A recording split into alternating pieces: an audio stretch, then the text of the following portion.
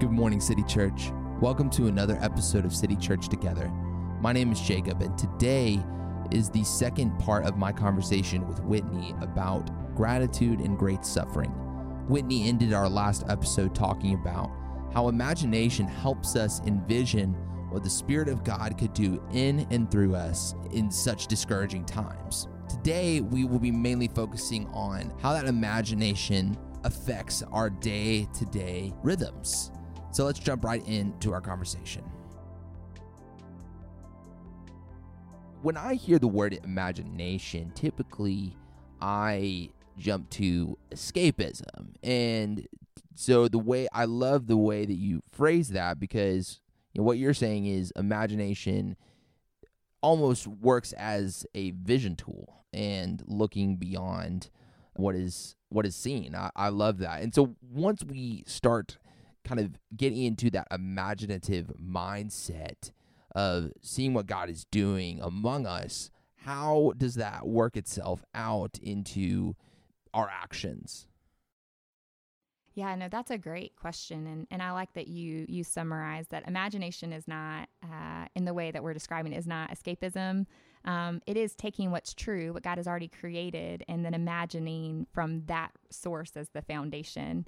I love allegory and metaphors, C.S. Lewis's works. I've talked about Hind's Feet in High Places before, and those authors are taking true things that they've read in Scripture and then putting images to it.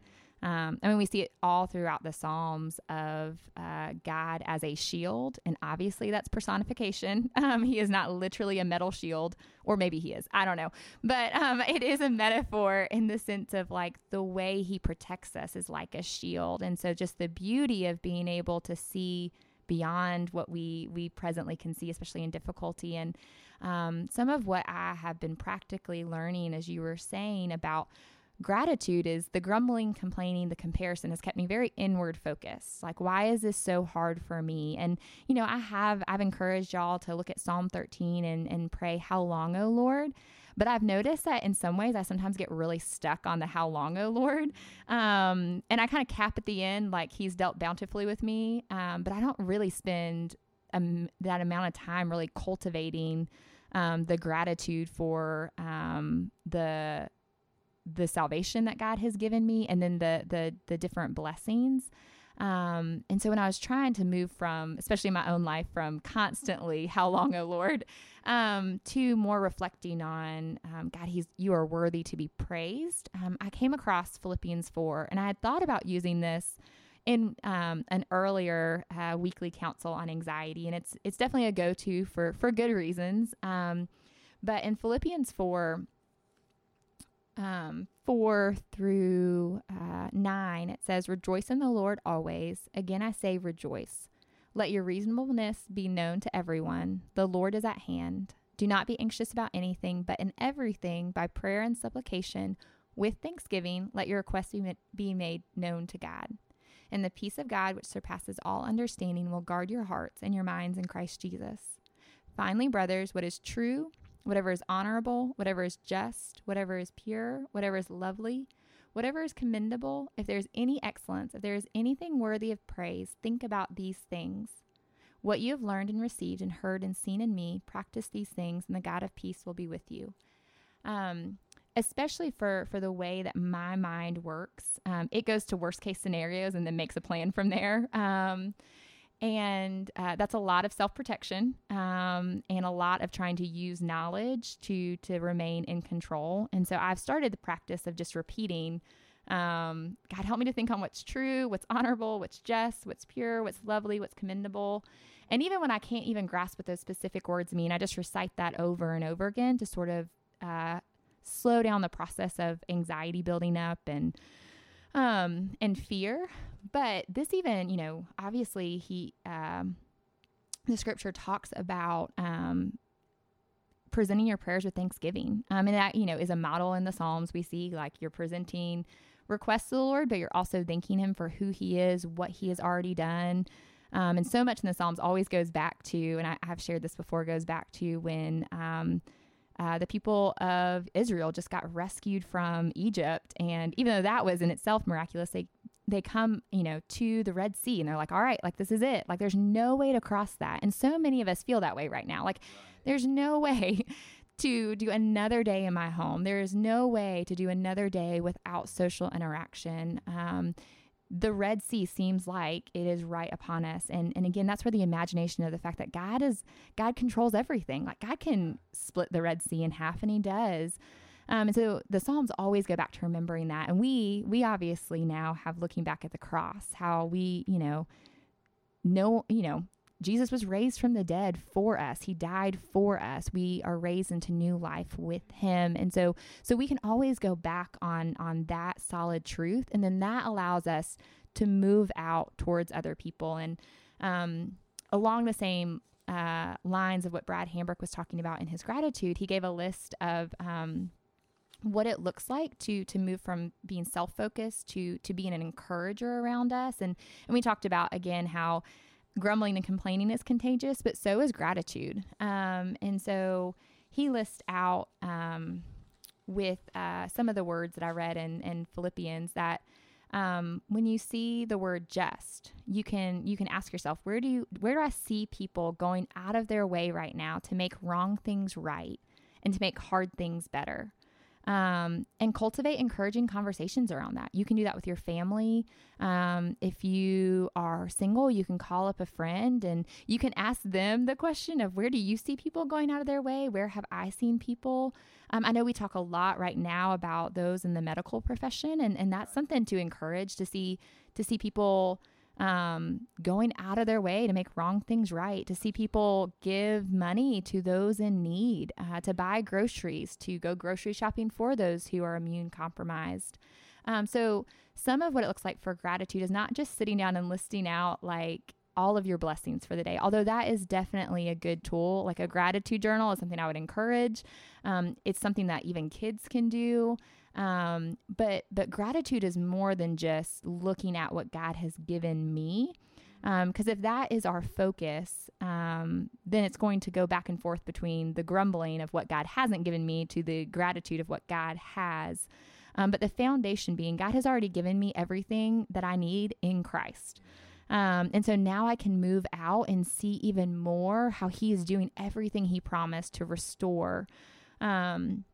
It talks about purity. And so you can look at where do you see honesty, integrity, and vulnerability.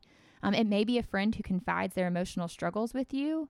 And it's so important to be affirming that. And if you see that in your kids right now, when they say, hey, like, I'm actually really sad that I might not be able to do my 8th grade sports because of what's going on. Rather than minimize that or just say, yeah, that's hard, like engage in that conversation, because that's purity of heart, really exposing vulnerability that you haven't seen before. Looking at what's lovely, where do you see people using their talent to make uplifting music or writing or all these podcasts that are going out? Just those are evidence of God's beauty in the world, and how we are not capable of creating something from nothing, but he has given that to us, and he is helping us create from what he's already created, and to say it in ways that make sense, to write literature in ways that people can connect to. We've done weekly counsel in video form. Now we're doing podcast form. So it's just open to whatever way people want to learn. And so just acknowledging what's lovely and leaning into those things and encouraging other people to, right now, especially and the list goes on, and I can give access to Brad Hambrick's article that goes into more detail about it. But right now, it is so important that we do this for ourselves, that we cultivate the ability to have an imagination and see beyond what is presently in front of us, but also to encourage other people to do that. And some of that is encouraging the areas you see growth in their lives. I tell spouses all the time, especially when I know we're in the thick of like marital conflict, is right now, I know that your list of things that you'd like to see change and grow is long. And they're important things, like I'll give you that. But in order to at all see what God can do, is you're going to have to start seeing those small changes. Like my spouse said, thank you, or my spouse made me coffee. And that's the same thing that we're going to have to cultivate in ourselves now, is being able to, in our conversations with people, if we just get a call from someone that just says, hey, I was thinking about you, commending that as something honorable, and seeing how someone went out of their way. And that seems so small, but small right now is what we should be looking at. All the exciting things have been removed, and probably for good reason, so that we can appreciate the fact that God is blessing us on a regular basis. Paul Tripp says it in his book, Instruments in the Redeemer's Hands. Honestly, we should be surprised that we don't suffer more with how broken our world is. And so cultivating the eyes to see everything good in our life as from him, and as a blessing, and as common grace, and as something that we have not earned. And that you'll start to see just more joy, less comparison. There's so much out there, even in the medical field, that gratitude definitely, it helps so many things, like your immune system, which would be really helpful during this time. And so just gratitude will start to do more than just affect your mind. It will start to be an overflow into how you perceive not just this circumstance, but other circumstances to come.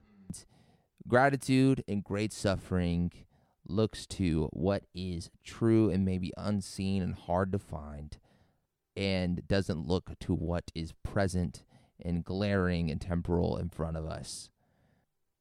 Well, thank you for sharing, and would you mind closing us in prayer? Yes, I would love to. Lord, just going back to Philippians 4, God, we just rejoice in what is true about you. We rejoice in the fact that you are in control, God, and that your goodness cannot be separated from your sovereignty.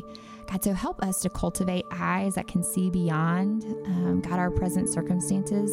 Help us, God, to cultivate eyes to see small things and small areas of blessing. God, let those be louder than the things that we fear or the things that have been removed from us. God, lead us in a way of finding sufficiency in you as we grieve the very real difficulty, but also cling to the blessing and the renewing that you are doing in all of this. God, I thank you for the people of City Church, and God, I just ask that you continue to knit us together in a way where we can encourage one another with a grateful heart in the various ways that we see one another growing and maturing in Christ during this time. In your Son's name, amen.